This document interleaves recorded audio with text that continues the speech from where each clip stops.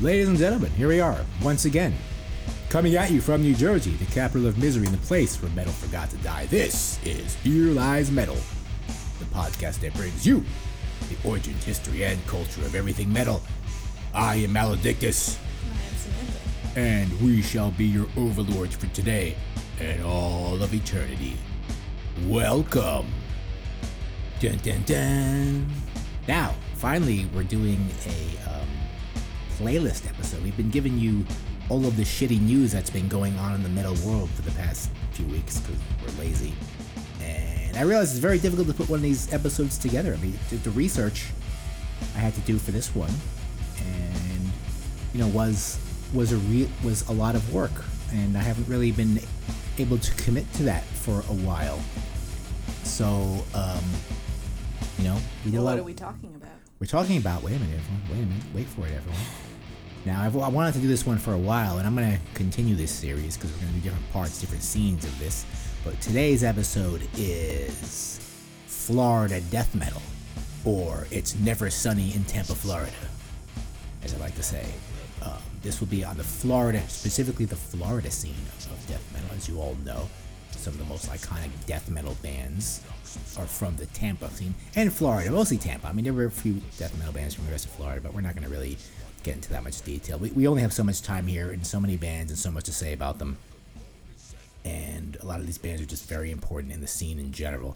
So we're really going to get into detail on where these bands came from and where they went and sort of the whole ancestral nature of the whole scene, as most scenes, and how it came out of thrash and where it went and where it is today. So, should we begin? We should. With this playlist episode. Shall. Okay, I wrote a monologue, of course. I haven't done that in a while. I haven't been willing to do that. So strap in. Strap in, folks. Prepare for my Maledictus monologue. Okay.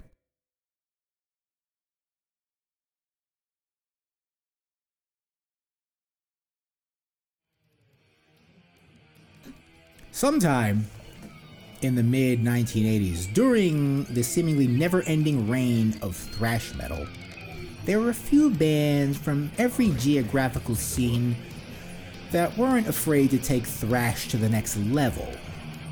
This handful of acts might have seen the writing on the wall as the 90s approached, and thrash metal, along with more commercially available metal genres, were becoming bloated and saturated with a lot of throwaway acts. You could say by the early 90s, everyone had a thrash band, and the genre was at its peak. However, this handful of bands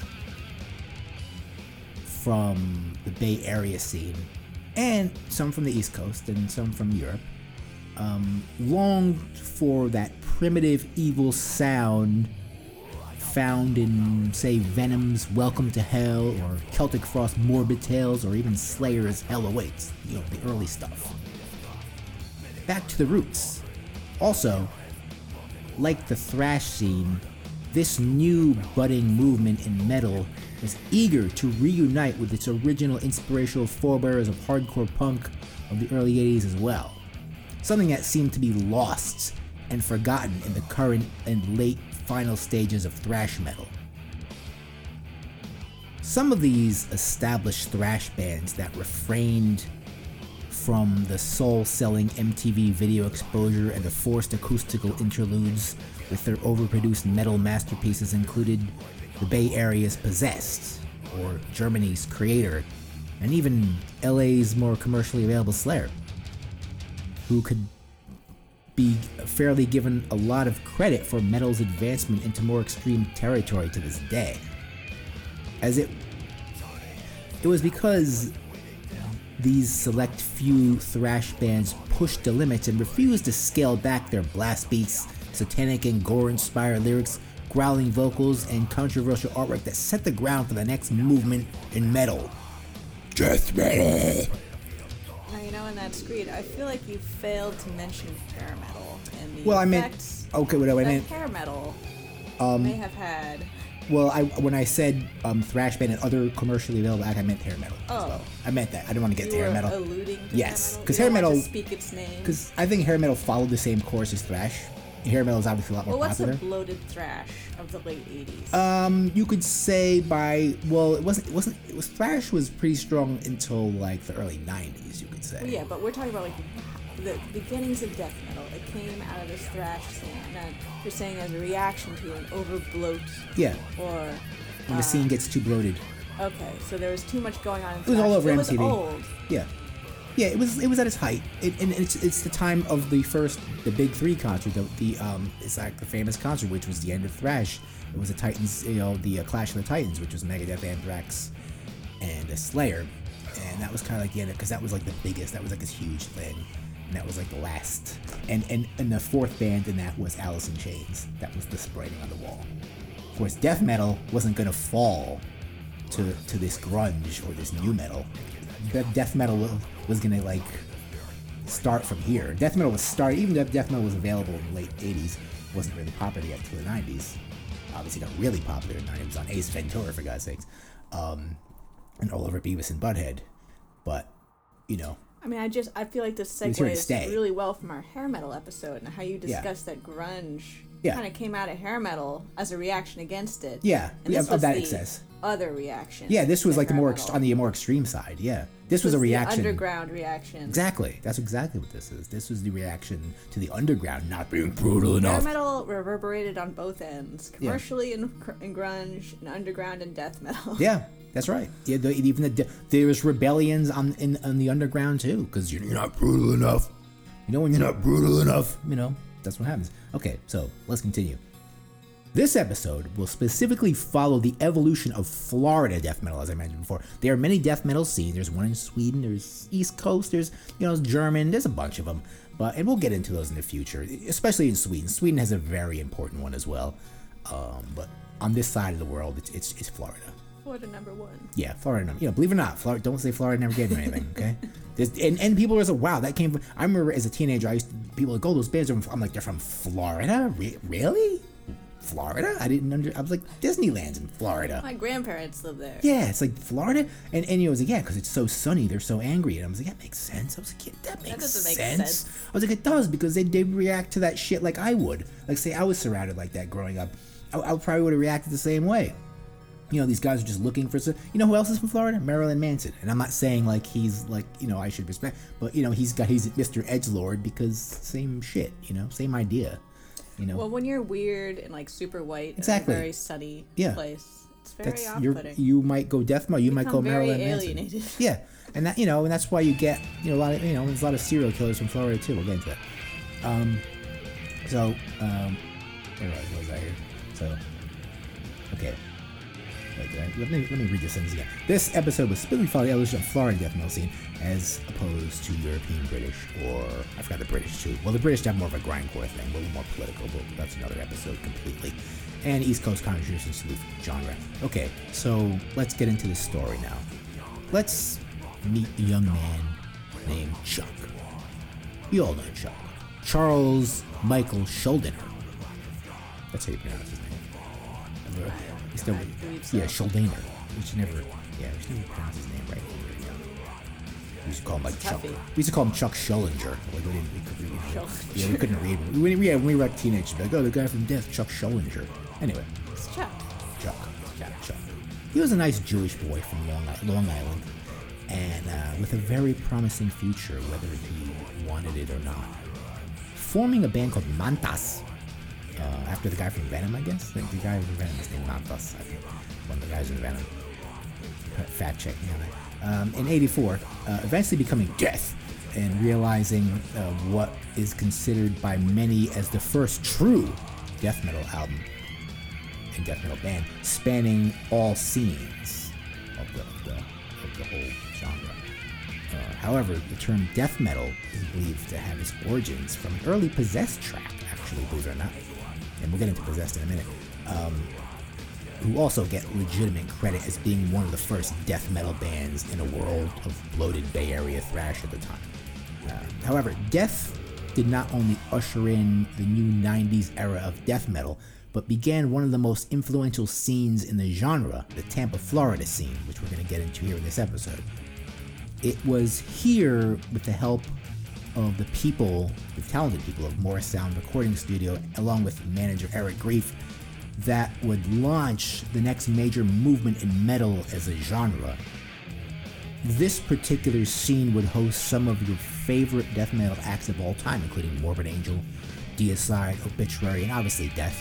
It would also attract a number of carpetbagger bands from other states to join the scene and record their records at Morris Sound, including Cannibal Corpse and Malevolent Creation, and even bands as far as Europe and Brazil would come to record there.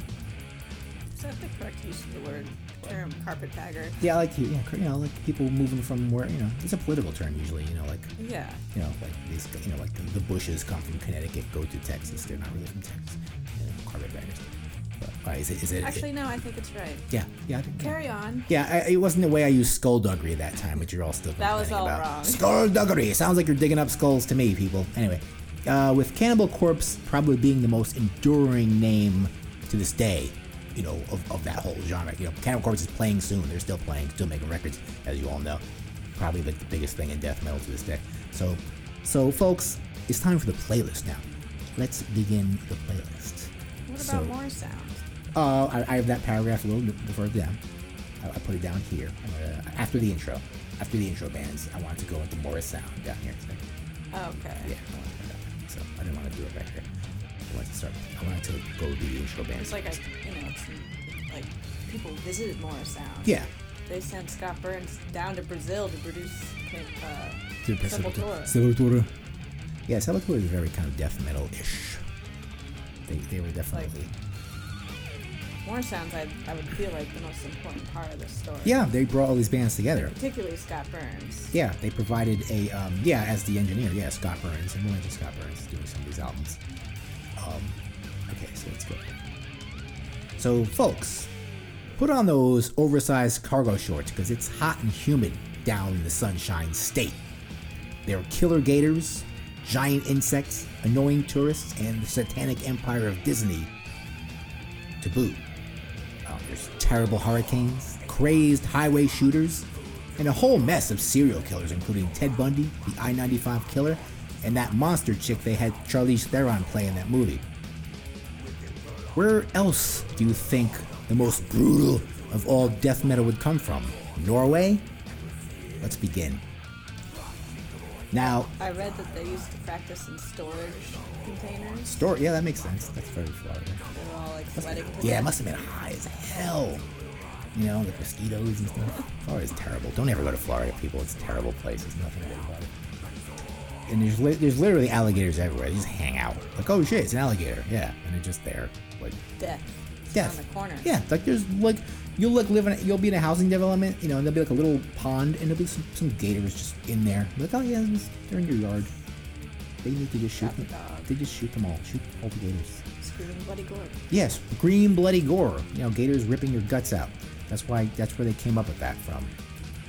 Gore-inspired lyrics. You have terrible dinosaurs running around this whole state. There are dinosaurs. There were crazy rednecks and serial killers and terrible dinosaurs running around this fucking state of Florida, people.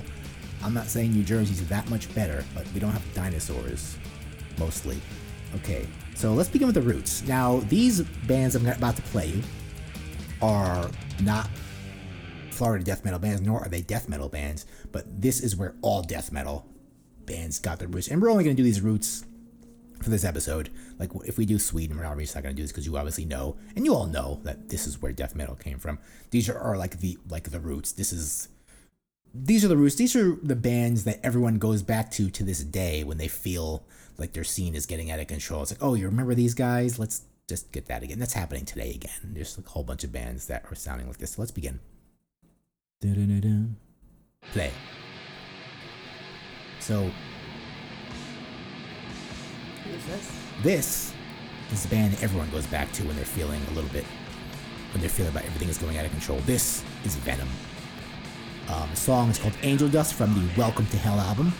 And there's no lie that Venom is pretty much the band that comes up, like I mentioned, when anyone contemplates the origins of most metal that contain any sort of evil energy. If you want to go back to like the evil energy, that sound of Venom, that's where you go back to. There's nothing really before this. In this, this capacity. Not even Black Sabbath in a lot of ways. Venom is like kind of like an evil Motorhead, you could say. You know, a Motorhead with like evilness. You know, rather than singing about sex and drugs, these guys sing about Satan, metal, and death and sex. You know, as long as it's with Satan, you know, then we're good. They've got no time for Lemmy things. Lemmy's happy, you know, compared to these guys. You could say these guys are directly responsible for Hellhammer and Celtic Frost, and most of thrash. And black metal, right? A lot. Yeah. What do we do with that Venom? It just goes back to every time I do some kind of piece and I go back to the roots, Venom always begins the playlist. It's just the way it is. All roads lead to Venom. All roads literally to Venom. Like there's no way. And these guys weren't ever thinking that would be. They were just a bunch of drunken. A lot of roads lead to Motorhead as well. Yeah, but Motorhead as well. Especially with thrash as well. Motorhead as well. I mean, does the Venom lead to Motorhead? Yeah, of course. Yeah. There we go. And it's mostly Motorhead, yeah. But all the extreme stuff could always go back to Venom. Like, you know, death metal and black metal could definitely always go right back to Venom. Whereas the thrash is a little more okay with Motorhead. Death metal and black metal, you might say, went back to their Venom roots when they found their current ruling metal status quo no longer worthy, like I mentioned before. Venom is a band that we all fall back on when things get out of hand, like I said on so. Although I would say that this song choice would be more appropriate on a black metal origin. And it will. Our list. When we ever do black metal. Something from Raining Blood would be more appropriate for the death metal. Yeah, and that's where we're going next here. So, boom, hit the button. Wait, sorry, I didn't mean. What's the album after this on Venom? Oh, what is the album after this? This is their second album. It's the famous one. Black metal. Well, Black metal. Well, isn't that before? Metal. Isn't that before this? No, I think you're right. Yeah. No, it's after. Okay, yeah. Quote me on my Venom, people. I know you're all you nerds out there like, see, you don't know what you're talking about. I know. I didn't get my Venom albums in the right order, but it's a little before my time. Okay. This next band, when it finally comes up, it starts, you know, these songs, they'll just start very quiet and then come in. But this song that takes a while. Yeah, it takes a while. They used to do that, you know. They used to do that with these thrash guys. They would kind of have this intro, sound as evil as possible. But you know this one, you can hear it. This is Slayer with Hell Awaits, from Hell Awaits. I always call it Hell Awaits. Hell Awaits. I say it so quickly, I'm like, Hell Awaits. This is a band that frequently comes up in the origins of nearly also every metal genre. And Slayer is one of those thrash bands in the big four.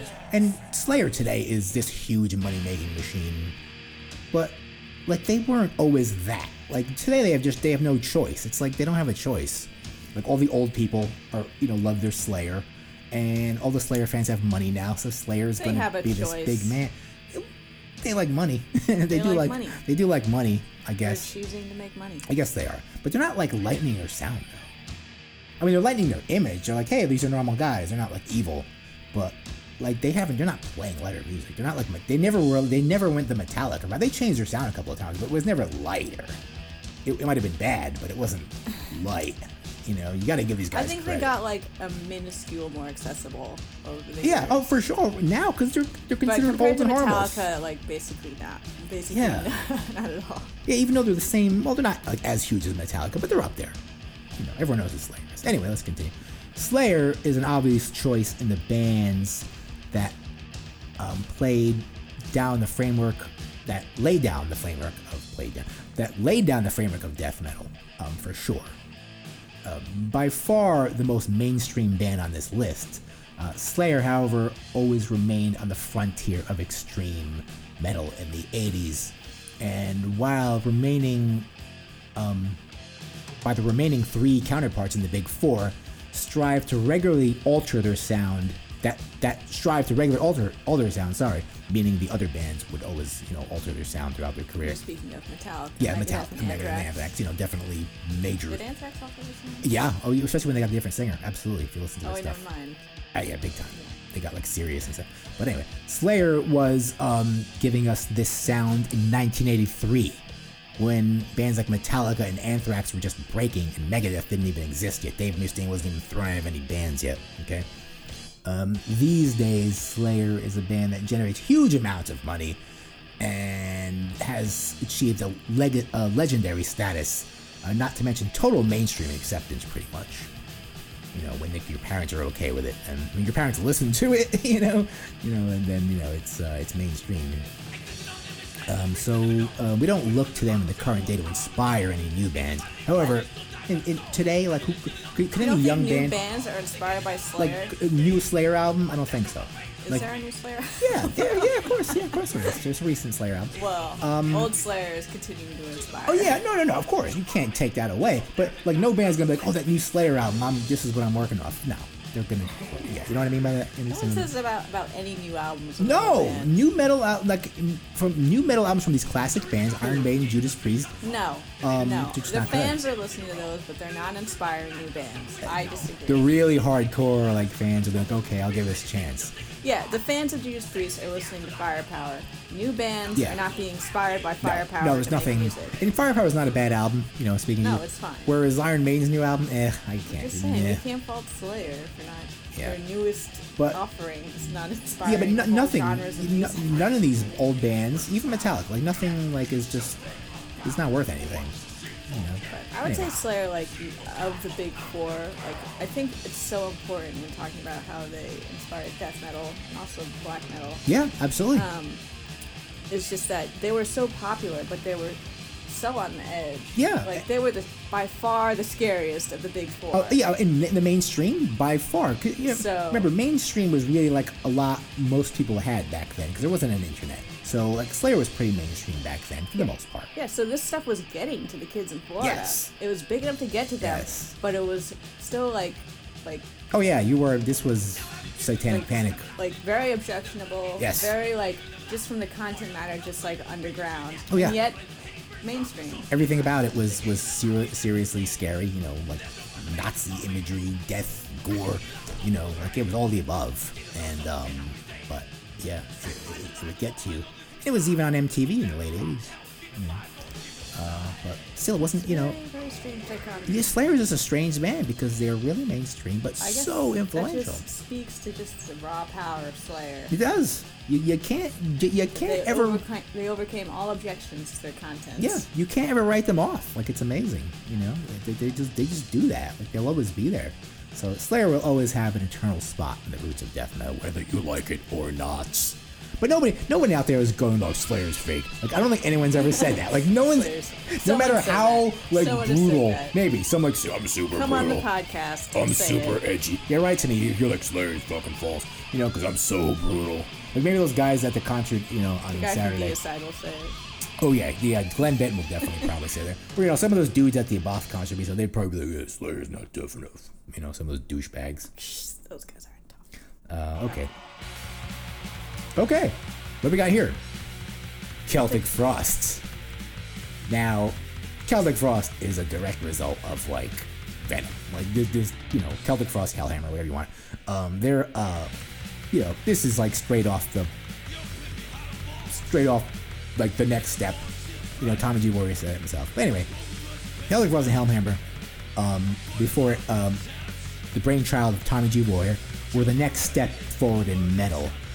Like I said, under a heavy influence from Venom, early Celtic Frosts, they're pretty much a Euro thrash band. It's pretty thrashy. It's kind of sub thrash. Yeah, they didn't get along with the other thrash bands. Yeah, they were laughed at. Or Hellhammer was anyway. Yeah, they weren't taken seriously. In Europe, in the European scene. It's because they were more stripped down. Yeah, it's Venom. Yeah, but. It didn't stay that way, but as these albums went on, they got a little more bloated. But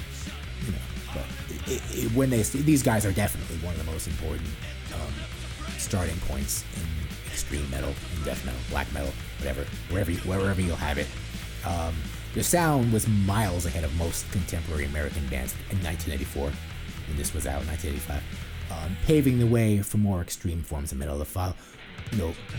Being such a huge influence on all scenes of death metal and black metal to follow. So everyone, you got to give Celtic Frost, even though they did that kind of that hairy album in the early 90s. We're just talking about the roots here. Morbid Tales. Yeah, Morbid Tales. This is Morbid Tales. Morbid Tales also brings in kind of a hardcore element. Oh, absolutely. There's a hardcore punk. Death metal is very based on hardcore punk as well. There's a lot, as it was for thrash. Yeah, I should have. I was thinking of putting like Discharge. I was like thinking of that, but I was like, I'm not gonna deviate. Yeah, I was like, should I put a hardcore punk band? I was like, I don't want to deviate that much. But I was thinking it, people. So don't, You said it. I know, folks. I'm a Dave Rubin of metal, but I'm thinking it though. I just can't do it all. Okay. So let's move on to the next step here. Those were 3 bands that I identified as the roots of death metal. Now let's get into the stage of pre-death metal. Still thrash, but it's pushing the limits, more so than Slayer.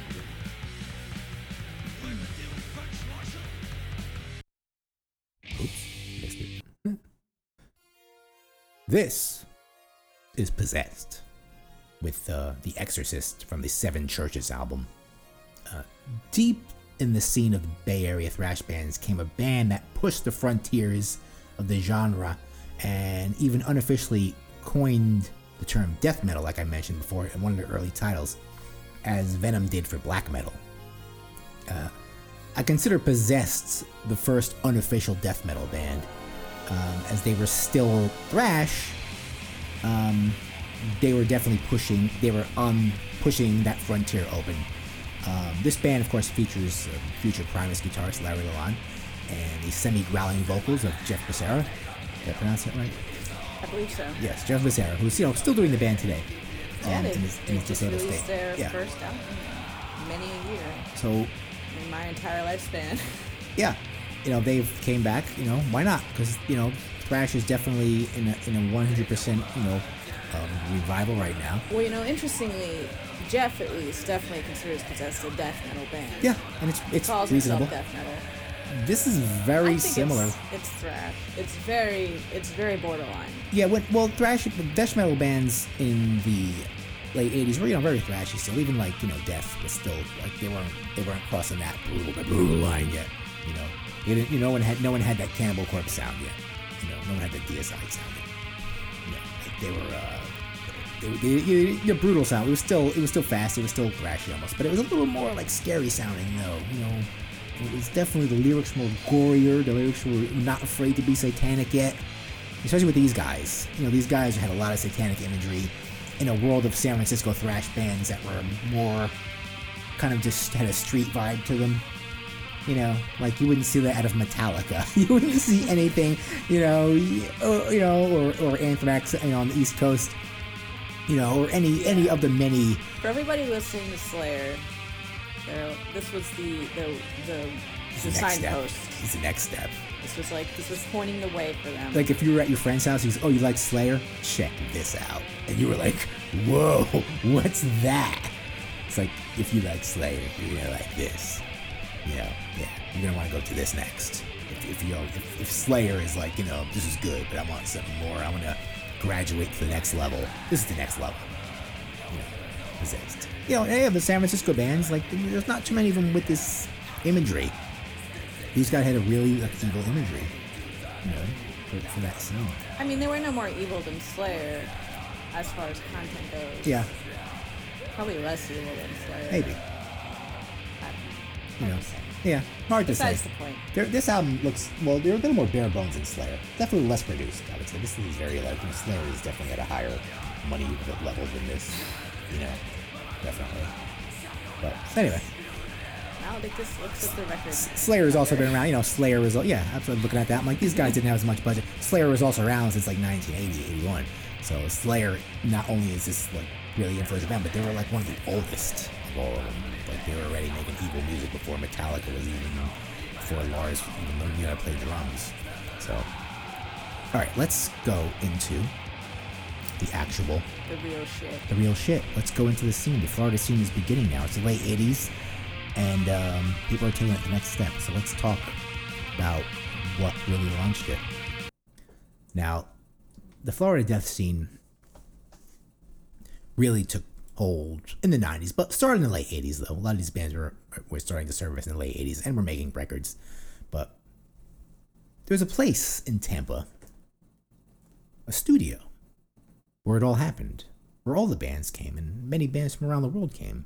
It was called More Sound Studios, where bands, like I said, from all over the world came to get a piece of this exploding scene. once it exploded in the 90s, by the 1990s. Founded by the Morris brothers, Jim and Tom, who are still there today, I believe.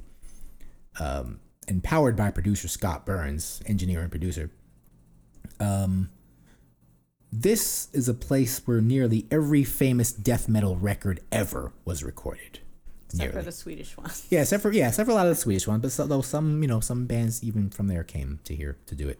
That's true. So we're like, hey, we got to get a piece of that. What are they doing? We got to go to Tampa, guys. It's like some guys are like, what? Where is Tampa? Oh, it's nice there. The weather is nice. Oh, okay. Is alligators there?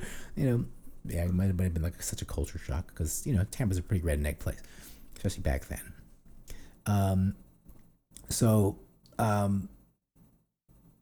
As well as plenty of in addition to a lot of death metal bands, a lot of like normal albums are recorded there too. I actually went to the website currently right now, and the place still exists, but it doesn't seem to be on anyone's radar anymore for some reason, which I don't really understand why. I haven't really gotten into why, but I haven't really seen any important. Okay, we'll get that in a second. I haven't seen any important bands there recorded since 2008. So, and if you look at the website, it's this sort of horribly dated. It looks like it's from like 10 years ago. Like one of those. It's like not a well-made website for such an iconic place. And like your dad's blues band is about to record. Yes, there. your boomer blues daddy that plays at the Old Canal Inn on Wednesday night is about to record there. And the interior design looks like something out of like some like restaurant like middle-aged people would go to. Like the interior, like you know what the restaurants I'm talking about. Like a nice one. Like a nice one in Montclair or something.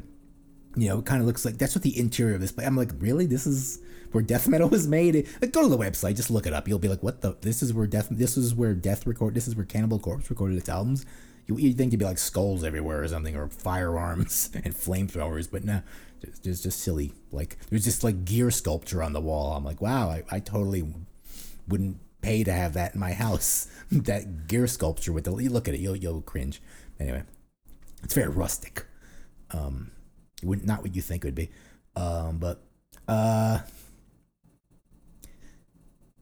so yeah, we went over that already. So but anyway, this place has a very broad portfolio, from Death to Deicide to Destiny's Child to Warrant. They've all wanted to experience the place, and well, listen, where the cargo shorts were king. This wasn't like a charity set up for death metal or for metal even. What was it? It was just a business, and they just and they were open to recording metal. They were willing to humor the death metal, and in particular, this guy Scott Burns, right? He commanded was a that metal scene. guy, right? He brought the was willing to figure out how to record this stuff, because the problem that I think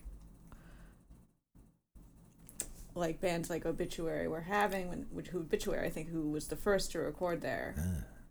Yeah, they have first album 1987. They would go to another studio and they would be like, "What are you even doing?"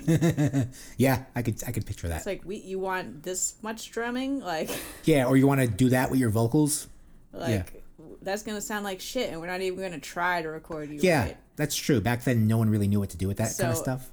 But this guy Scott Burns, like he figured it out. He figured out how to record it, and gave it the attention. Yeah. And it just happened to be in Tampa. Or it just happened to be there. Okay, so he's like, I could figure this out. And because it was such a cutting edge genre at the time, other studios didn't know how to handle it. Other engineers didn't know how to record it. They were like, do not scream into that microphone. You will break it. So, but now it's like, why is Morrisound just some like rinky studio that doesn't look like anything, and no one's recording there? It's because you don't need to record there. I mean, that's Scott Burns is retired. That's true. I mean, the business owners, they just owned it. That scene is over. That scene can be done anywhere now. And now everyone knows how to record death metal. That's true. So. There's still death metal bands. There's still plenty of new death metal bands. None of them are from there. Now that's why Tampa is a pit again. Yeah, none of them are from there. They're from everywhere else. Nothing cultural to offer. You could retire there. Tampa, Florida. Yeah, on the golf. Don't retire there. Yeah, don't go to Florida. You'll get washed away by a hurricane. Yeah, we like to move somewhere, but a lot of people are like, "Oh, Florida." No, that is Who like. says Florida? Yeah, I don't know. Like I would be like, no, that is like the last place I want to live, even if I was old. Are you kidding me? So, so yeah, that really explains the most important part of this whole thing is Morristown. Morris Sound, Morristown. All of these kids were enabled by one open-minded producer. Yeah, and he's like, we could do this. I remember when I, recorded my first album, like, I had to do the vocals, and I was doing them death metal style, growls, and they had this nice, expensive condenser mic in front of me, and I'm about to do that, and they're like, wait, no, don't give him that mic. They're like, no, because it's like this super expensive, like $1,000 microphone. What song were you singing? One of my Holy Anima songs, whatever it was. Can you sing it for us? I don't even know what it was, but the song would be sang like this. I was gonna scream really loud into the mic. In a condenser mic, you could break the thing, or whatever. Especially if it's a really expensive one, you could break like a diaphragm in there, whatever the fuck it works. And no, so they gave me a dyno mic, and they're like, no, cup this and scream into it, and that worked. Like a regular like vocal mic they would use live. And they just cup it like they did, because I think probably Scott Burns might have figured out that like cupping technique of the microphone. You kind of put your hands around and you go. You can't really do that with a condenser mic that's on a shock mount. So like we have here. So yeah. Little gear talk. Yeah. So that's like one method that was probably explored back then. Though I think maybe that might have came from England with the grindcore bands. That definitely sounds like a Napalm Death thing. But who knows? Maybe Scott Burns knew that, and he's like, hey, this is how they do it. This is how Napalm Death does it. Well, England. Napalm Death came to Morristown. There you go. They had to get a part of it too. And they were doing it. In the sense of, they all came around about the same time, late 80s. All these bands started coming around. So none of them, you can't really, Death really gets credit for it. But someone like Napalm Death is obviously kind of a different scene, though. They're really coming from a different mindset. Well, they came as a carpetbagger. Yeah, but they're coming from, they're getting into politics where these Florida bands aren't really. They're singing about either Satan or gore, things like that. Not Al Gore, like gore, like guts, blood and guts. So, let's begin with the bands that recorded there, and of course, the actual music. Yeah, obviously, who's first? Obviously, this is, and by the way, this famous album, one of the most famous death metal albums ever. The first death metal album, kind of. Death. With the song Sacrificial from Scream Bloody Gore. They actually wanted the song, call the song Sacrificial Cunt, but the record label's like, you can't call it Sacrificial Cunt. But obviously, 1987 Scream Bloody Gore with its iconic Ed Repka cover. Ed Repka, the greatest artist in all of metal, is considered the greatest cover artist. Sorry, not like a musician. Is considered to be officially crossed the line into death metal from thrash, containing all of the criteria to be death metal, including growling vocals, blast beats, and gore-inspired lyrics, among many technical elements in the music. Though the first of the Florida bands, this record actually was recorded in LA by a two-member version of Death, including Chris Reinfurt on the drums and Chuck Schuldiner on everything else. So Death was only a two-member band at this time, and not yet, really in the Tampa scene yet. I mean, they were from Tampa, but, it wasn't happening there yet. Death would be the official founders of not only the original Tampa, Florida scene, but to death metal at large. And more on these guys later. It'll all come from here, from this point on. Just everything, the imagery of the album. I mean, just the coolest album cover ever. One of my favorite album covers. In fact, I think I'm going to co-op this for us. I want to make a new backdrop for us on the Facebook. Put two thrones and you and me, and we'll put our faces. I don't like it. You don't like it? You don't want to do that? I don't like it. You don't like that? Do you want to be on a throne at all? Yeah. All right. Well, give me a concept of what you want, because I want to make it new. Because the logo, the backdrop for the Facebook only has me. So that's Death with Sacrificial from Scream Bloody Gore. What's next? You can really hear the transition from thrash to death. Yeah. This is like that midpoint. This is where they push that line. But this is more aggressive than thrash, but it's not it doesn't have that super brutal sound yet. That's why I like it. Yeah, it's technical. It's very technical, and Death has always been technical, and they will get more technical than this. They definitely set that pace for more technical death metal, whereas other bands are more maybe some groovy, some just really Let's listen to deep. The groovy one. Yeah, let's go with this next band. This is also another very early band. This is Obituary. Of course, they're like the ultimate Florida death metal band. Till Death from the Slowly Rewrought album, their debut album, came out in like 1987, 1988. I like to consider these guys the ultimate cargo pants death metal band. These guys are cargo pants guys. So you're saying you're getting more of like a mouth breather feel? Yeah, these guys are definitely them over death. Yeah, these guys are like, they're Florida guys. Yeah, we saw them this weekend.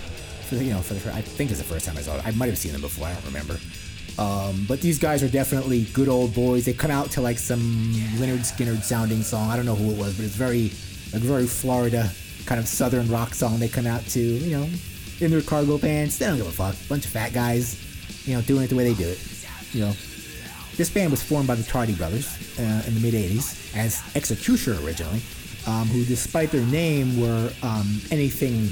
Here's a little joke. Here's a little joke. Who, despite their name, were anything but late to the death metal party. The Tardy brothers, get it? I think that works. Yeah, you got it. Yeah, it was timing. The timing wasn't there. If I timed that right, if I just went on, here, we'll do it again. Formed by the Tardy brothers, who, despite their name, were anything but late to the death metal party. Ha ha ha ha ha. Okay. I'm here all week. Also, an obituary is for late person. Yeah, a dead person. Oh yeah, late. There Their names. Oh, maybe. Yeah, we got something there, huh? Maybe. A little play on words. Okay, so this track is from their first record and potentially mirrors Death in this initial release as credit for the Tampa scene being one of the first bands. More on these guys later as well because, like a lot of these death metal bands, they're still with us today, going strong. So, let's move on. Let's get a little more technical here. This is Atheist. These guys are super technical and not very evil. Like, I'm looking at the album cover. These guys are fucking nerds. Yeah, these guys were the nerds of death metal, but they were Tampa. Unquestionable Presence album. There's plenty of nerds in Florida. Yes, and the formative years. There's nothing evil about this, though it's heavy though. It's extremely technical, and it is death metal, but it's not like gory or evil. It's about like, I don't know, weird. It's got like these little like fusion areas. It does. These guys get jazzed. These guys are weird, and they're still around today. They reformed, I think, and with how many original members, I don't know. I think they reformed even weirder. Yeah. I think they're even weirder. I briefly listened to something. I'm like, whoa. I was like, whoa. I was like, okay, guys, you gotta leave that. I'll leave that there. But like the opposite of Obituary. Yeah, but they're part of the scene. Absolutely recognizing this. They're just very different subject matter for these guys. They're not into the Satan thing. They're not into the gore thing. They're into their own thing. I don't know, and I'm not sure what it is. It's maybe science or something. I don't know. Maybe you guys know. Atheist. Sarasota's Atheist are, I said, more progressive example of Florida death metal. Some of their stuff is way crazy in comparison to the typical Tampa Big Four. This band broke up soon after the peak in 1992, so they didn't last long, but reformed probably maybe around 10 years ago, and when they realized this shit was cool again, and I think they're still playing today. So yeah, they have that spot in there. I never even heard of these guys, though the name kind of sounds like a very common name, so I probably heard of them, but never. I feel like for death metal, there's like a triangle. Yeah. And like one is caveman, one is one angle, yeah. And one is like edgelord. Yeah. And the other is nerd. And we could identify all three of those, and we will. It could be like a Venn diagram. Some of them kind of cross over. And we'll we'll put like death like right in the middle of the triangle. Yeah, right. Death is right in the middle of it. Obituary is more towards caveman. Yeah. Atheist is in the nerd. They're nerd. Deicide. Next one we got up here is edgelord. Yep. Well, these guys, they're not as bad as Deicide. We're talking about Morbid Angel. Yeah, and I'll tell my story. I have a story about these guys. When I first heard them, because my friends were listening to these guys as well, because they were trying to be edgelords. This is Morbid Angel with God of Emptiness from the famous Covenant album, probably one of their most popular albums. This band was formed by Trey Azigthoth in the mid '80s, and eventually combining forces with former Terrorizer members from the band Terrorizer, which is more of like a hardcore band, Pete Sandoval and David Vincent. Morbid Angel brought lyrics and themes of the occult, Satanism, and of course Lovecraftian horror to the death metal world.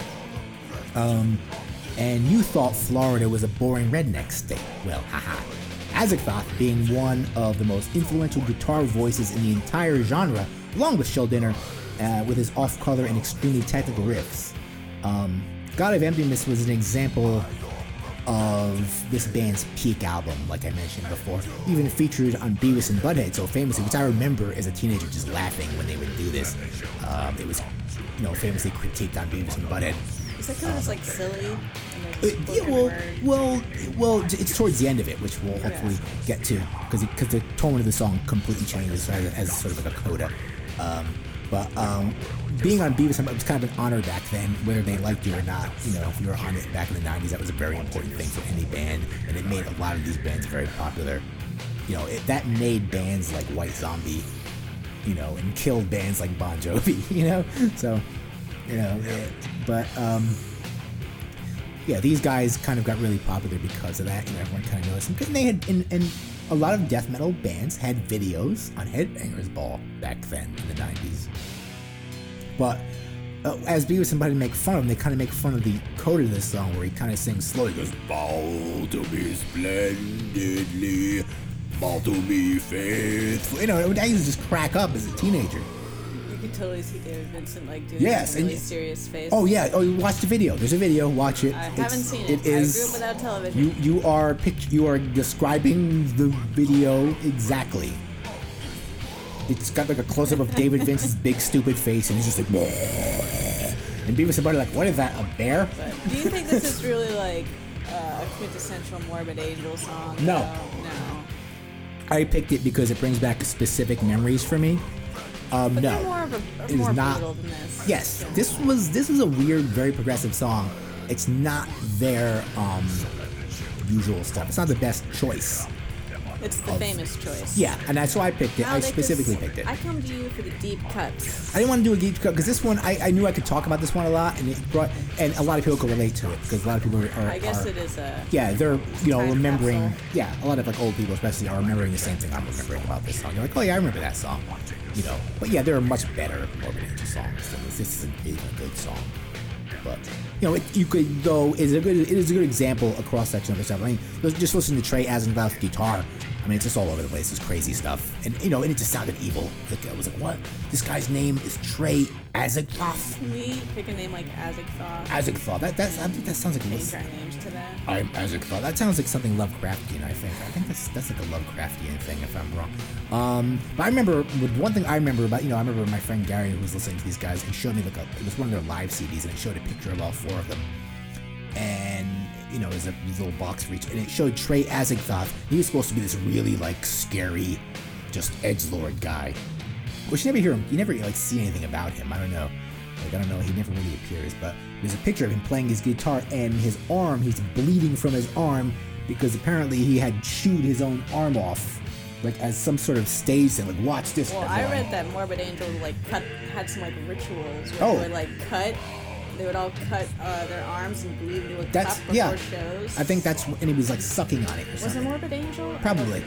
Yeah, I believe there was definitely real blood involved, and I was like, whoa. No, yeah, I was reading Glenn Benton making fun of them. Because they're not edgy for enough. doing that.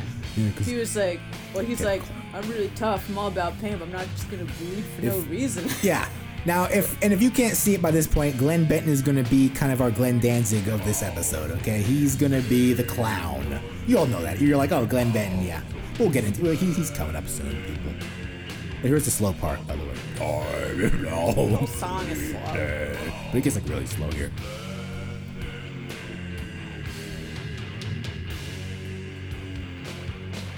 Yeah. You know this one. Okay. So Morbid Angel, I would say they're toward the edgelord. Yeah, they have their bits, but they're not as ridiculous.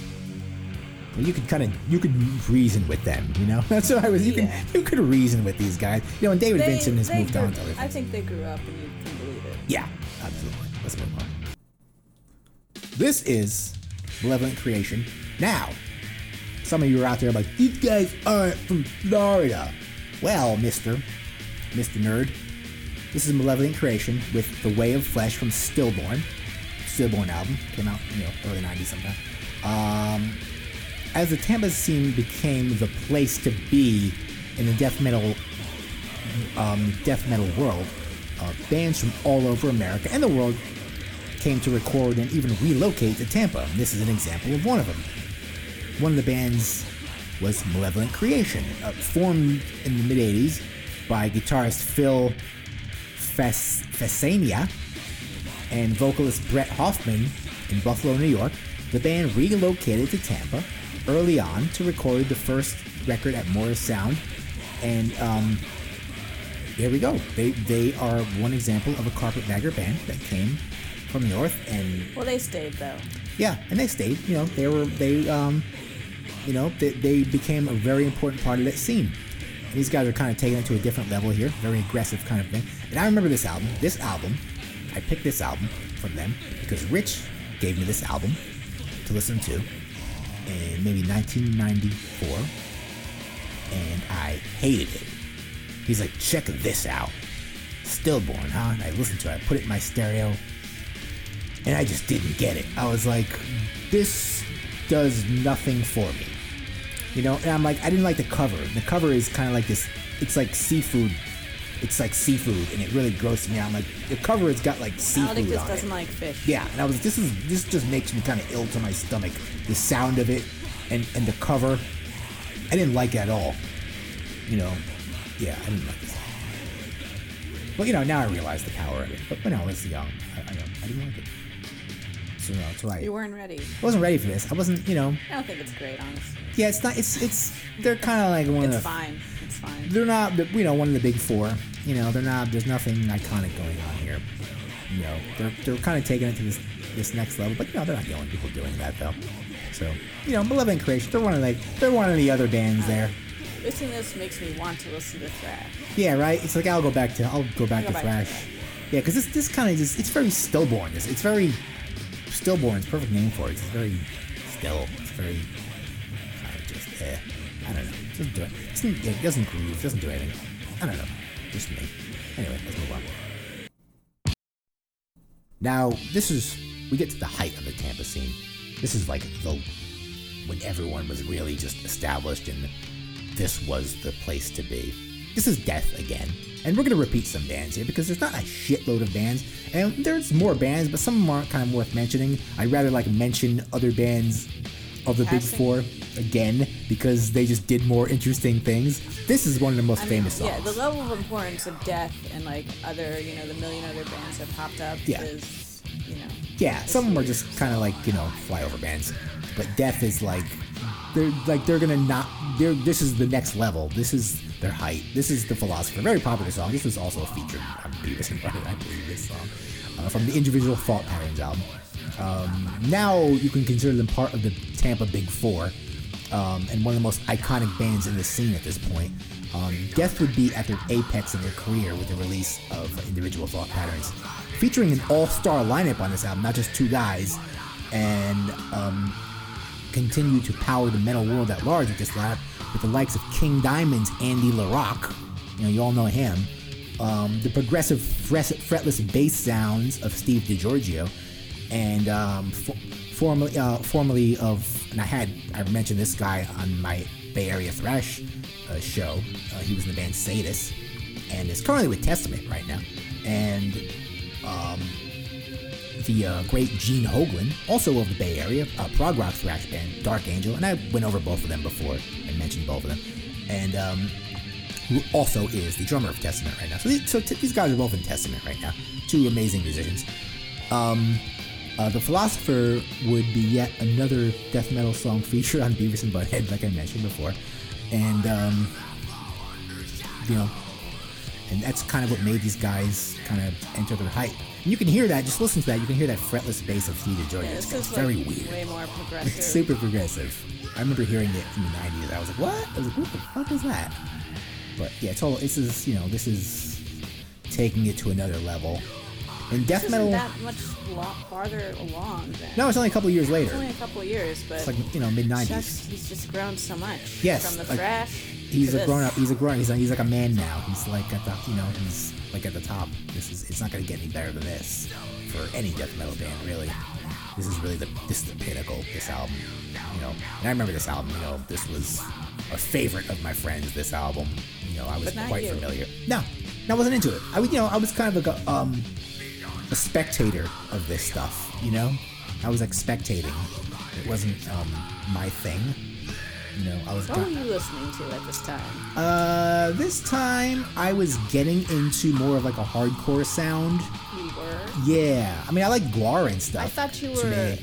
I was coming out of the thrash stuff. I was coming out of that, when I was younger, of course, it was Metallica and Megadeth and shit like that. Yeah, I thought you were a purist and only listened to No, but by this point, no. I was starting getting tired of metal at this point, and I discovered bands like Typo Negative and Carnivore, and those were kind of gateway drugs into more like hardcore stuff, and I was kind of getting into that whole New York hardcore thing in like the mid-90s. I was discovering those bands, Alright, well, let's move on to the Burger Kings of death metal. The Burger Kings of death metal. Dun, dun, dun. Oh, I'm not done with this though. But this. Well, it's one more note about. Yeah. The fate of Death. Yes. So sadly, Death would only release 2 more albums after Individual Thought Patterns, where only a few years later, Chuck Schuldiner, the godfather of death metal, and all-around nice guy, would succumb to pneumonia. He died in 2001 due to weakness from his ongoing cancer treatment. So he had a tumor, and he was being treated, and basically the results of that killed him. So that was very. So people still think of that today. Chuck Schuldiner. What really killed him is the for-profit U.S. healthcare It absolutely system. was. They had to raise money for him to pay his bills. Everyone was even bands like. He didn't have insurance, Nope. and he could not. And he got it later, but his tumor wasn't covered because it was a pre-existing condition. That is what killed him. You could absolutely blame that. A lot of bands fortunately raised money for him, including Trivium. Actually, were one of the bands that raised money. They're from Florida as well. And they were actually one of the bands that raised money for him, So I think they were just babies. Yeah, they were just like children probably. That guy's a year younger than me. Yeah, he was like a child. But yeah, they were part of that whole thing. And a lot of bands really came out to, because everyone thought about it. Because Chuck was this like nice guy, and and you'll hear on the Howard Stern show, Richard Christie, who was one of the drummers of Death, who kind of knew him. You could probably hear stories from him and stuff. But just everyone liked this guy. Just. Not brutal guy, He liked animals. He was not Glenn Benton, He's not trying to impress anyone. Nice guy, It should have been Glenn Benton, okay? Fuck you, Glenn Benton. Should have been Glenn Benton. Okay, let's move on. Da-da-da-da. All right, here we are. Now, like I said, this is the height, so we're gonna have the highest band here. This is Cannibal Corpse, and this next song is called "Fucked with a Knife" from the Bleeding album. When I saw these guys, and I think I didn't see them with Chris Barnes. I think I saw them probably very early when George Fisher took over. I remember that's how he announced the song when they played. That's exactly how he said it, and I'll never forget it. I was like, wow, this is awesome. This is in the 90s. But anyway, when anyone thinks of death metal, usually the first name that comes up is Cannibal Corpse. And I know what all you nerds are thinking. You're like, Cannibal Corpse is not a Florida band. Well, people like Malevolent Creation, they moved here from Buffalo, New York. So they are a Tampa, Florida band. What is so fucking difficult to understand about this? They are part of the scene, and no one considers them, but I disagree. They are Florida, okay? End of story. They're a Florida band. Anyway, with their graphic album covers and even more graphic, gore-inspired song titles and lyrics, Cannibal Corpse were the pioneers of the brutal Cookie Monster vocals. Yep. Another example of death metal carpetbaggers, like I mentioned before. Cannibal Corpse also originates from Buffalo, New York, and never seems to be associated with this Tampa scene among journalists, which I just think is total bullshit. In this early lineup featuring the original vocalist and all-around metal hippie, Chris Barnes, now with the band 6 Feet Under, which isn't that the most typical band name ever? Band, like metal, death metal band name ever. We're going to be called 6 Feet Under. You couldn't put more time into that? I don't know. I wouldn't have used that. Cannibal Corpse is more creative. Cannibal Corpse is far more creative. But Death isn't very creative. No, but they were the first people. Well, no, they weren't. There was a punk band from Detroit called Death. But anyway, they were formed. Cannibal Corpse was formed by the highly skilled team of Paul Mazurkiewicz and Alex Webster. That was the whole song, by the way. Let's keep playing. Pause. Yeah, okay. Let's all. Yeah. We have more to say about Cannibal Corpse. Yeah, that short song, "Fucked with a Knife." You know, well, it doesn't last very long. Yeah, their songs weren't really that, a little bit grindcore there. Where was I here? By the highly skilled musicians Paul Mazurkiewicz and Alex Webster, who are still with the band today. Barnes would leave the band in '96 and be replaced by the massive orc/human and /Cookie Monster vocalist George Corpse Grinder Fisher, that massive dude with the massive neck, formerly of Monstrosity. They have been few popular bands banned in more countries than Cannibal Corpse as a result of, everything about them, which they wear as a badge of honor. Why wouldn't they? Giving this band the ultimate Florida death metal street credit. And recently, this is an interesting thing, because this is really funny. This is more recent news about these guys. You probably heard it. Longtime guitarist Pat O'Brien, I think he joined them in the 90s, was recently arrested for some very brutal death metal shit. And I've got the article. We're just going to briefly go over this. I'm going to read this article here. And this is the most death metal thing you can possibly do. So, when I heard this, I'm like, wow. These guys are real. These guys aren't just playing it on TV. Police raided the home of Cannibal Corpse guitarist Pat O'Brien last week. This happened last year. Where they found over 80 firearms, other weapons, and 3 human skulls. Were they human skulls? They were human skulls. They were real. They're not specifying that here. But I remember reading somewhere that they were actual, real human skulls.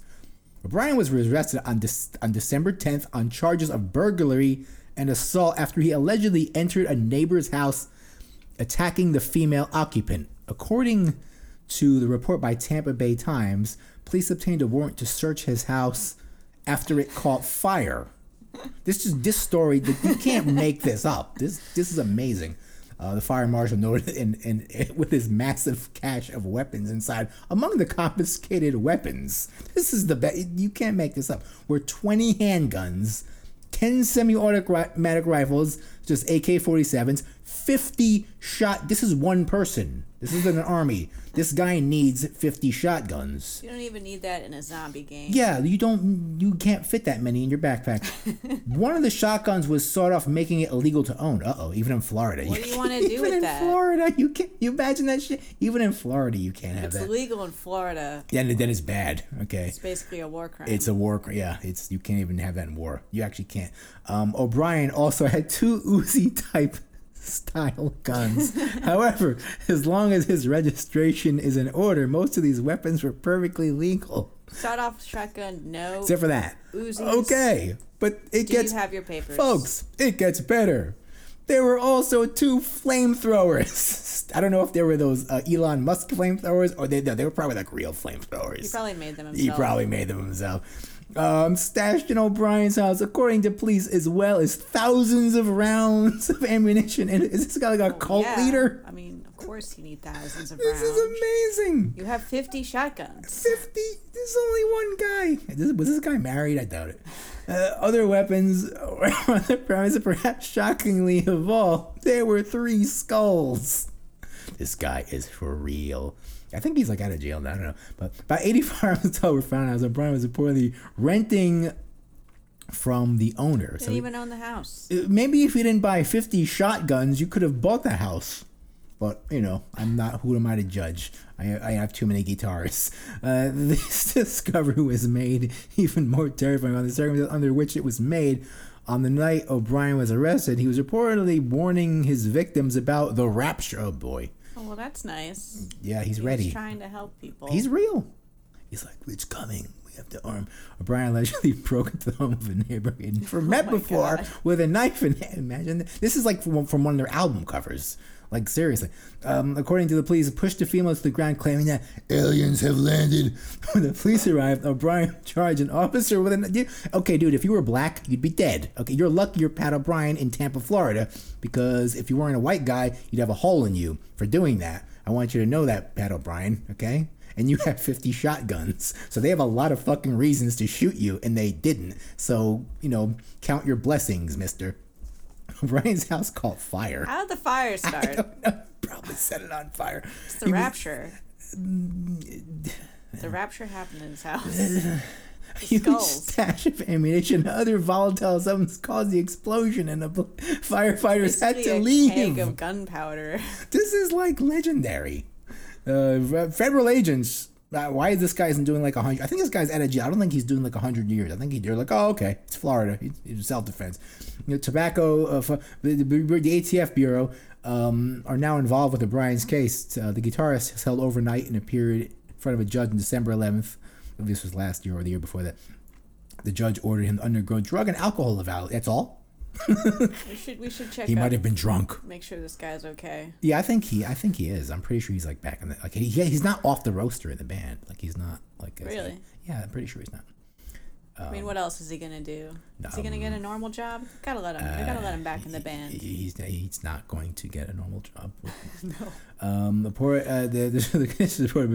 Brian posted He has $50,000. He can't buy a house, but he has $50,000 bail. He's got to be mobile. Yeah. He doesn't want to be tied down. That's true. Yeah, that's true. It makes sense. That's true. In this case, you're thinking strategically. The rapture's coming. Yeah, you don't want to own a house. You want to own like a trailer or something. Yeah. All right, so the article's over. That's. I didn't know that was that good. That was great. Like you cannot beat that in any way. Okay, anyway, people.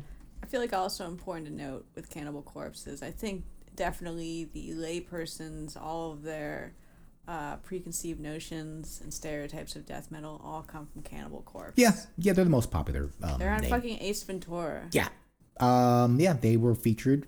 I believe that was with Chris Barnes. And I believe it was Chris Barnes. Yeah, I'm gonna say that was Chris Barnes with them. Yeah, but yeah, they were featured. Yeah.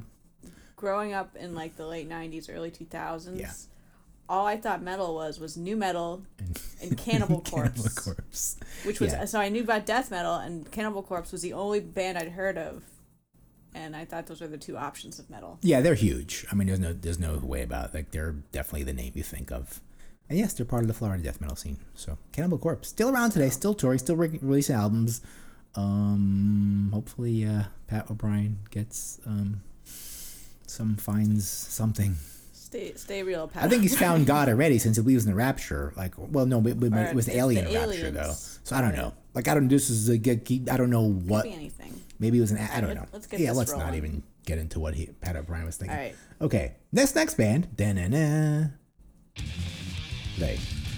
It's called Monstrosity with their song Maniac from the Millennium album. This is their second album. This band was founded by future Cannibal Corpse Orc Human frontman Corpse Grinder and Lee Harrison, who was formerly of Malevolent Creation. He was one of their many drummers, though. Certainly not an important member of them. This would be George Fisher, Corpse Grinder's final album with the native Floridian band before replacing Barnes and Cannibal Corpse. This band still exists today, with Harrison being the only original member. I figured I would put them on the lists due to the Corpse Grinder credit. They weren't one of the more iconic bands, but I was like, well, Corpse Grinder's in this band. I need to, He's an icon. On. Yeah, he definitely. He's a human orc. He has a orc tattoo. The Horde. He has the Horde tattoo. It includes a few different races, not just orcs. Okay. Oh, so it's just like a group. Okay. Maybe he's not an orc. He's like, no, I'm a goblin, dummy. No, he's an orc. I'm definitely an orc. I'm brutal. They're part of a huge list in obscure Florida cargo shorts gore bands. But like I said, I put them on there because they have that Corpse Grinder credit. Otherwise they were just some other band in this scene. There were quite a few bands, I found, but I felt like a lot of them weren't worth putting on. We'll mention some of them later. Like thrash metal, death metal, cropped up. Yeah, and this point there's this is mid-90s. We're talking like 94, 95 here at this point, and it's full right now. It's there's other people from in other parts of the world that have other plans. They're looking at this and they're not liking it. And those people are. Let's move on to the top. Here we are. These guys are corner. And I could have put these guys earlier on the list, but I had to make you wait. So. Because they were around since the late 80s. Like, they came out with the rest of them. This is one of their later albums, too. This is Deicide, When Satan Rules His Worlds, from the Once Upon a Cross album, which is probably the height of their career, this album as well. It's not their first. It's not Legion or Deicide or self-titled. Now, I know all of you were eagerly awaiting for me to mention the most brutal of all death metal bands ever. I have so much to say about these guys, but let's start with the facts, which many of you out there think I always get wrong. But no, I did my research on these guys. Deicide. Definition: to kill God and all that is holy. That's the first thing I ever read about this band when I first discovered them in some random metal magazine in the early 90s. Formed in the late 80s by the Hoffman brothers and drummer Steve Asham, then finally recruiting vocalist and bassist Glenn Benton, which was their biggest mistake ever, to complete the lineup of Deicide, with their focus entirely on Satanism, blasphemy, and anti-Christianity. Deicide was the real thing.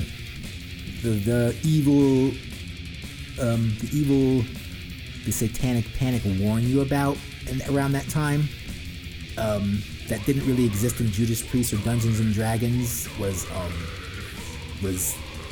here. Was after the satanic panic, kind of, right? yeah. I mean, during it as well. Saw the satanic panic, and you're like, yeah. I want to be that. Well, they formed during it, you would say. Okay. Yeah. So they're like, yeah, we're gonna be that. Judas Priest got some pussy. Seeing an interview with Benton in the 90s, and you can see the documentary. It's on, it's on YouTube. The Death Metal Dog. Watch it. You'll see him. He's on it a lot. You would get the message of seeing an interview with Benton in the 90s. You would get the message of evil and satanic, and the most brutal of all Deicide was. This is the guy that burned a cross into his forehead. Oh yeah, that's right. I remember that. Back then, everyone used to tell me, "Oh, he burnt a cross into his forehead." You did. I was like, "Oh my god!" No, I wasn't. No, I'll tell you. I'll tell about it in a second. But this guy just has, he can't just be like, "Oh yeah, I'm in a band called Deicide. We sing about Satan and stuff." He's like, "I only sing about satanic lyrics, nothing else." I mean, you watch the thing, you'll be like, "Wow, this guy's a funny guy."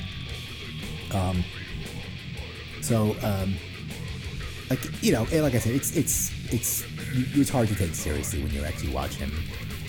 Even when you're a teenager. I was about to say, when you're 14, maybe this is compelling. I was older than that, but I'll tell you my opinion in a second. I was about 16 when, I was 16-year-old Maledictus when my friends were playing this because they had to be super edgy. Pause that. That song is over. It's not a long song. And, and as gullible as I was back then, upon hearing this album and this song from my friends who were trying to be as edgy as possible, because my friends are usually listening to Metallica or something, but they need something edgier. They need to really scare the grown-ups with sometimes, which is why they would listen to this and Morbid Angel. And they played this song for me, once upon a time, and they put it in my CD player. And I had to laugh out loud. I was just like, wow, this is so edgy, guys. And they were just like, this is so evil. You gotta listen to this. And and I heard this, the first thing I heard, open the door, Jehovah, you whore. And my friends would actually just repeat that line over and over just to kind of scare people. Like, man, my friend like Steve would come into the car and be like, open the door, Jehovah, you whore. I was like, okay, okay. This is 16-year-old me, and I'm just like, okay, yeah, okay, guys, you could put it back in your pants now. So I wasn't, I was like right off the bat, I was like, yeah, okay. And if you had any sense, you were just like, these guys just take it too far. I mean, when you're just like bragging about like, I am so brutal and so satanic, no one's really gonna take that serious. Like, does anyone actually take these guys seriously? Like, you just, if you're gonna be satanic, coming for you now. I'm gonna come. You are marked for death. That's what Glenn Benton's saying. You're gonna cast a spell. Yeah, you're gonna do that, Glenn Benton. You're gonna summon an imp. Summon a cacodemon. They have a song called Cacodemon. I remember, it was which is like a creature from Doom, right? I was like, oh shit, a cacodemon. I know that guy. I shot him with a shotgun in the face, and he died on Doom. But yeah, it was just funny to me. And if you read Deicide's wiki, they are full of super edgy antics that I can't possibly fit all in this particular podcast. But I should mention Benton's hatred of the Norwegian black metal scene, obviously, because why would he He's just jealous. Yeah, he's like, they're not brutal enough. But believe it or not, Deicide is still making records today with Benton and Ashearm still in the band, maintaining. The Hoffman brothers wisely left their own band 10 years ago to reform their original band, which they called Amon, which I've not heard from. Maybe it wasn't a good. Maybe they should have joined some other band that was kind of established. I don't know, but yeah. But yeah, that's the story in very quickly about the silliness of Deicide. If you try too hard, I think people just notice, and they're just like, what the fuck? What are you doing, man? And this was always that band for me. I could just never take these guys seriously, ever. If you're going to be satanic about something, you got to do it, subtly. Like, I just do, it's private for me. My relationship. You either have to be open with the fact that you're just bullshitting. Yeah, or just be funny about it. Metal bands. Like Ghost or something. He's like, he's... Or like... doing his thing. Or like Venom has said. Yeah.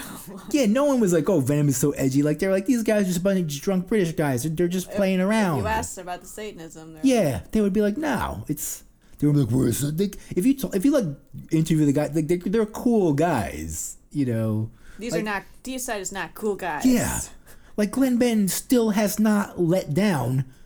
Like, if you see him in the 90s, he's like, I am so evil. I am evil incarnate. And you interview him today, he's like, I am still... It's like, Glenn, you're like 50. You could take it down a notch. Usually when people get older, they kind of take it down a notch. They kind of just naturally calm down. Maybe a little less testosterone in their blood, in their system. But not him. So, yeah, whoever likes these guys... I don't know anyone who actually likes Deicide, seriously. I think they're just really a joke of every... They're always on the list of brutal important death metal bands. But they're part of the big, their music. If you take their music and not Glenn Benton's attitude, yeah, like, oh, this is all right. This is part of it's part of the big four, you could say. All right, let's keep this moving. Let's keep it going. What do we got here? This is Morbid Angel again. Why? How would you put Morbid Angel on again? Because Morbid Angel's still around, still making records. This is, of course, is a different version of the band. This is Morbid Angel with Dead, D-E-A-D, Dead, from the Kingdom of the Insane album. Oh, this sounds bad. Yeah, it's it's death metal, still doing death metal, right? Still with. It sounds so modern. Right, the production. It's not that it's not that Morris sound anymore, So Morbid Angel's still around today, despite numerous lineup changes, with only Azagthoth remaining as an original member. The band still ranks high in the ranks of classic death metal. David Vincent left the band ages ago and now currently fronts Ultimas. Ultimas is way better than this. We should have put on both of them. That's listenable. They are actually death metal. We're not sure if death metal. It's got the guy from Mayhem in it. It's death metal, I would say. Yeah. Is it like not black metal? It's definitely more death. Than black. Okay.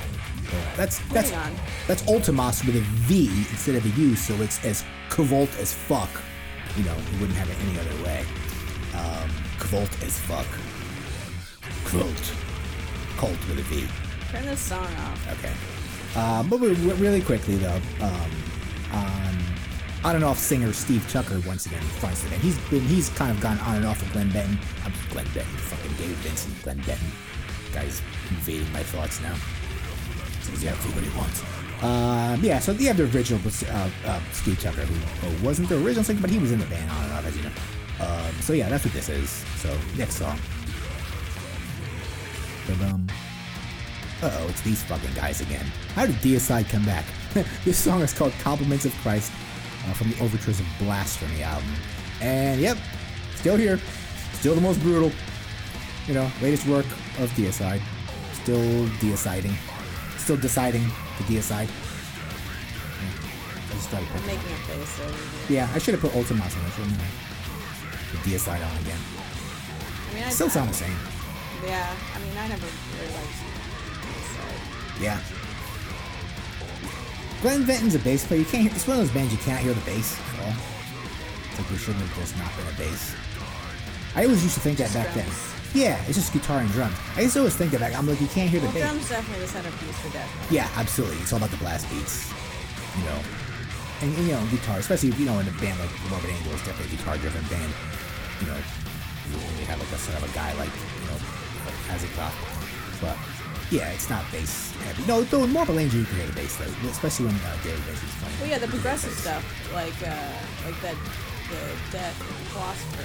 Yeah, something like that. Obviously, you can hear an atheist. Yeah, because the prog guys are all about bass. The bass. They want a full mix, But David Vincent, being a bass player, he kind of wanted himself to be heard as well. But David Vincent's like the nice version of Glenn Benton, I suppose. So, yeah, what can I say? Deicide, still here, still going, and finally, last but not least, these Kings of Cargo Shorts are still here. Obituary, Straight to Hell, off of self-titled Obituary. They named their latest album Obituary. That's weird. Really? Yeah, kind of like, I guess like Metallica did that once. I don't know. But, yeah, like... They're so groovy now. Yeah, they are. Very groovy. A little bit like I Hate God. They're getting a little sludgy. He sounds exactly sludgy. like... Yeah, I mean, a lot more produced than obviously. But, I guess he's too old to do that, scream. Yeah, he's a big fan. They weren't huge. Yeah. They're not growlers though. They're more, like to me, like your older stuff. You sound a little more like the guy from Possessed, that kind of. Yeah, Obituary. That kind of. I think definitely the most accessible. Yeah, they're not like They're not gonna be super brutal. They're not trying. They just wear their cargo shorts. They're not wearing upside down. They don't care. They're just guys. They might as well be in Leonard Skinner. They like the cargo shorts. Still rocking the oversized cargo shorts. We saw them on Saturday. Still doing it. Bunch of big dudes with beards. They're okay, whatever, And they're like Floridians, man. I feel like this is just like a half step too fast to be sludge. Yeah, definitely. It's not. They're never gonna go. A lot of death metal doesn't go. Doesn't get any slow. Like some of it gets slow, like Morbid Angel might get a little slow, but most of the time they kind of want to go. They're way closer to sludge than anybody else. These guys are groove. They have a groove to them, which is a very southern thing to do. Being that a lot of these bands are from Tampa, there's really not too many grooves to be found in a lot of the music, but these guys are okay with doing that. Other than Death. See, this part's very sludgy, Chuck see? Unfortunately passed away due to unnatural but natural circumstances. Yes. All these bands are still somewhat... They seem to have personal strife that causes them to mix and match members. Yeah, there's a lot of borrowing from other bands. But there's not a lot of, it seems like personal instability that causes people to, die early unless it's for health. Yeah, there wasn't a lot of, or burnout. They just... Yeah. They're all kind of just guys from Florida. Regular guys. Yeah, they are. When... I remember when that big hurricane hit Florida a few years ago. I remember seeing Corpse Grinder on the news because he had to evacuate his family to a shelter. He has a family. He's Corpse Grinder, but he has kids and a wife, and he had to protect them and bring them to a shelter. Because his house got flooded. But this never had a real rock and roll scene.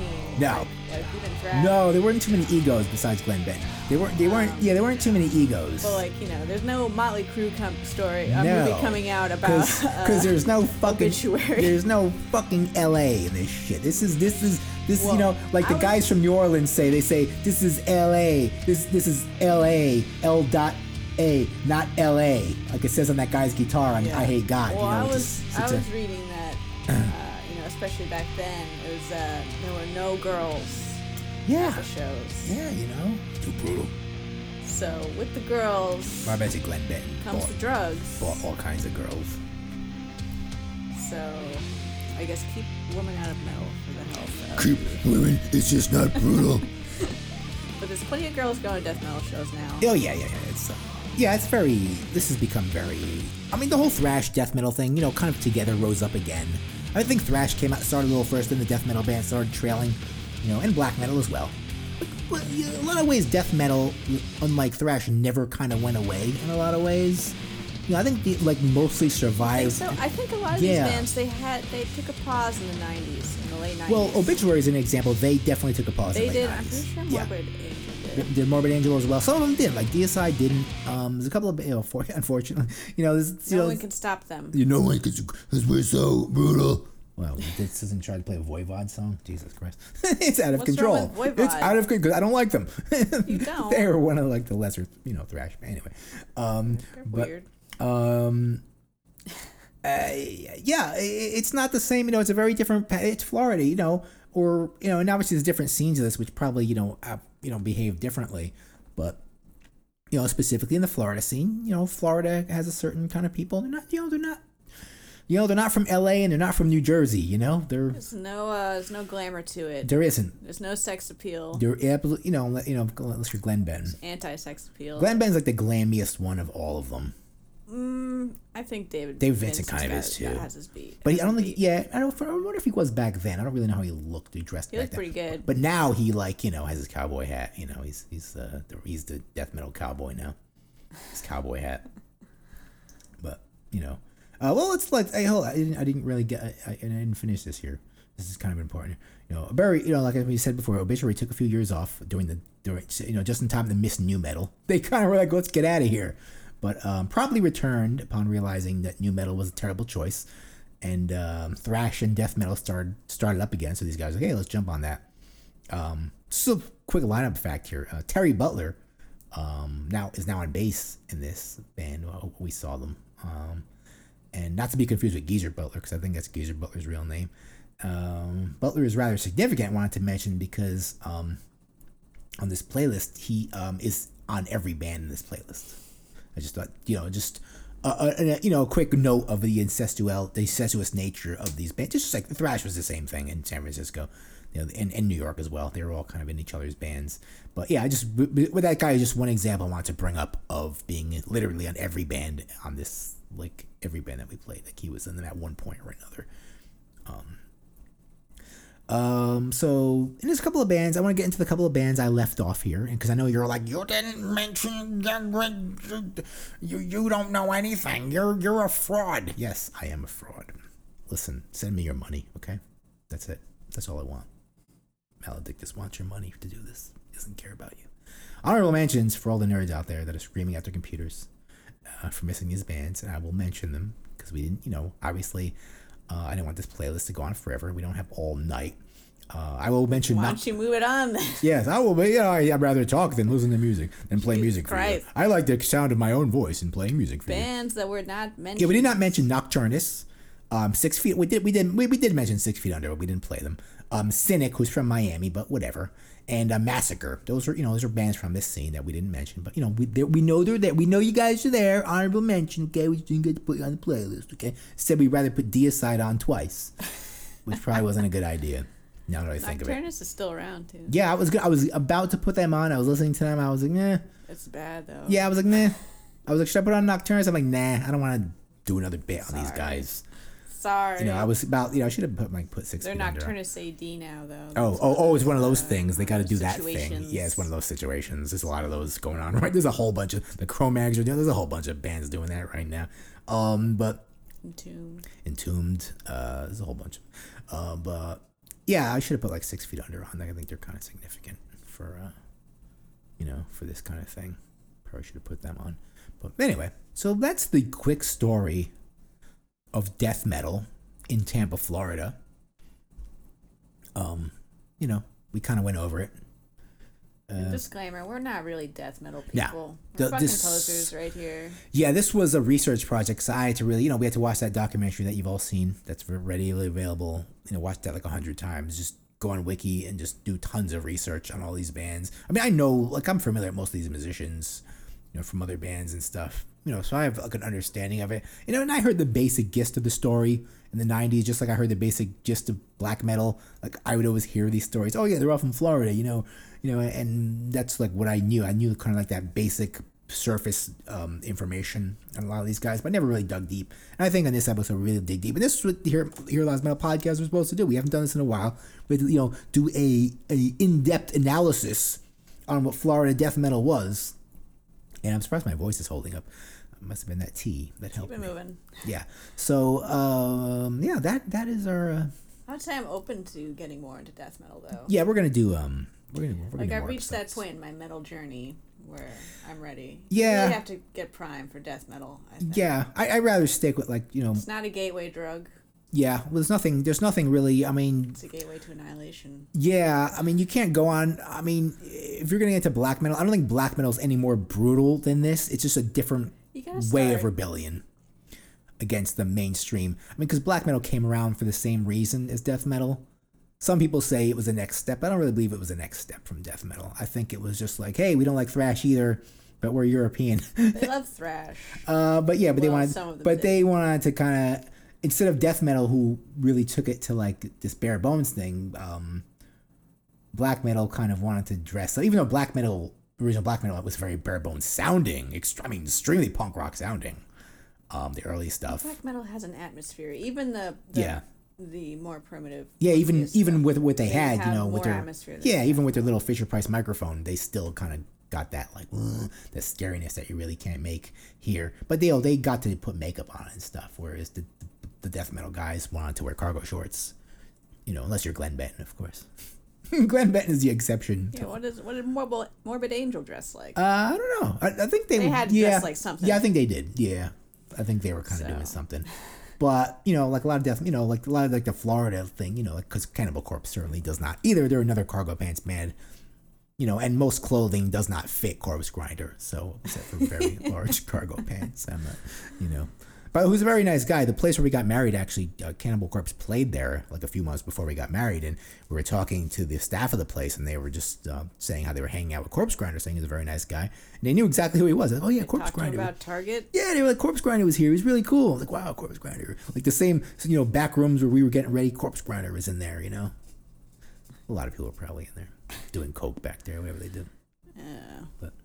But also of note, death metal is fucking surging hard today. Yeah. It's not just these old ass bands making shitty versions of themselves. And they're doing it better. We have new vital young bands. They're doing it better than ever. New material. They're doing it like bands like Tomb Mold. You see that with that singing drummer. It's like, that's cool, man. Nobody ever did that shit before. Actually, no. One of these bands had a singing drummer. I think. I don't even know. But one of these bands, I was doing research and I forgot. At one point, they had a singing drummer, but they didn't continue it. But I forget who it was. But anyway, Tomb Mold from Toronto is doing that, and they're an example of it. And I can't say there's any death metal going on in Tampa right now because there doesn't need to be any. I mean, there might be. There might be, but it's not localized. Yeah. Nothing's localized anymore. With the internet, you don't need scene anymore anywhere. If you're in a band, it doesn't matter. You can communicate with other musicians if you care to, in Sweden if you want, and I think maybe some scenes are friendly. Like I think Sweden is a lot of things, whether it's death metal or thrash metal or traditional. It's a lot of it's going on there. It must be someplace.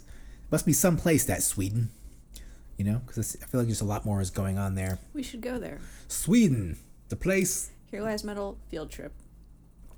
Sweden. Here Lies Metal explores the home of metal. Yeah. But yeah, that's about all we have for this stuff today. We'll probably do the news next week, right? Because there's things going on in the metal news, and we should probably continue with this series. Maybe we could do Swedish. Do Sweden next while there's a whole bunch. Remember all this? Yeah, there's a whole bunch. Well, it's kind of hot on the iron. They had a studio there too. Yep, there was a whole, there's a whole scene of Sweden, and it's a different thing, Swedish death metal. But the Swedes were kind of doing the death metal thing, where the Norwegians were doing the black metal thing at the same time, which is interesting, which leads to a weird little rift. But anyway, so let's wrap it up. Let's roll the credits, people. Thank you for listening again. Be sure to follow us on social media, including Twitter. Were you tweeting recently? I tweeted You did? Because I don't like tweeting.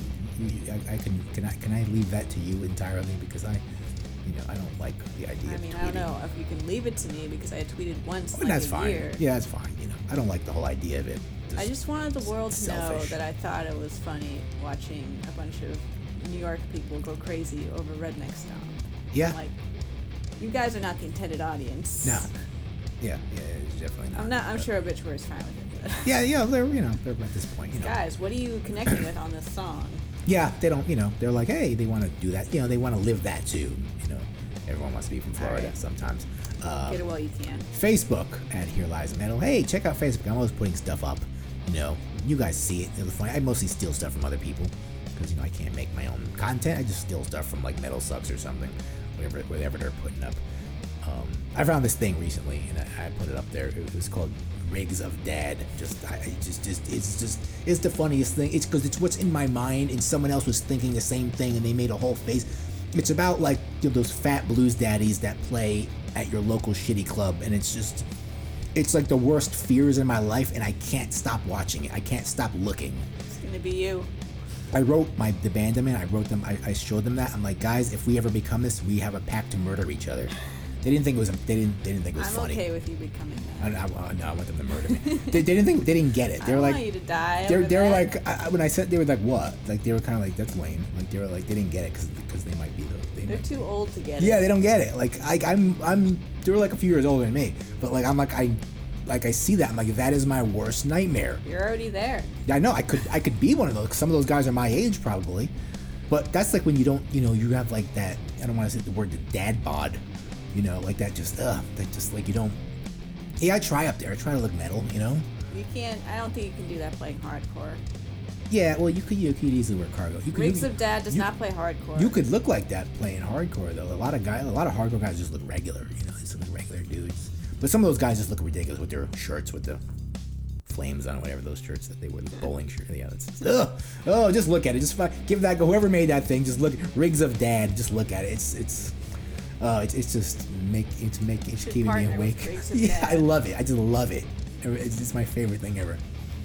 I can't wait to what they post next. Anyway, Instagram, Metal Lies here. We put on some pictures. We put on some pictures of we saw what we see on Saturday. We didn't only see Obituary. We'll talk about that later. Yeah, we'll talk about it. We'll get to it. We did get to see Midnight. I'm about to call them Nightmare. Midnight, who are awesome, super. Why aren't all bands conducting themselves this way? I don't know, because super awesome show, and these assholes didn't even appreciate it. We'll talk about it right now. We'll talk about it on the news episode. We'll talk about it in the news episode. Stop. But yeah, I just want to, a lot of people unappreciative.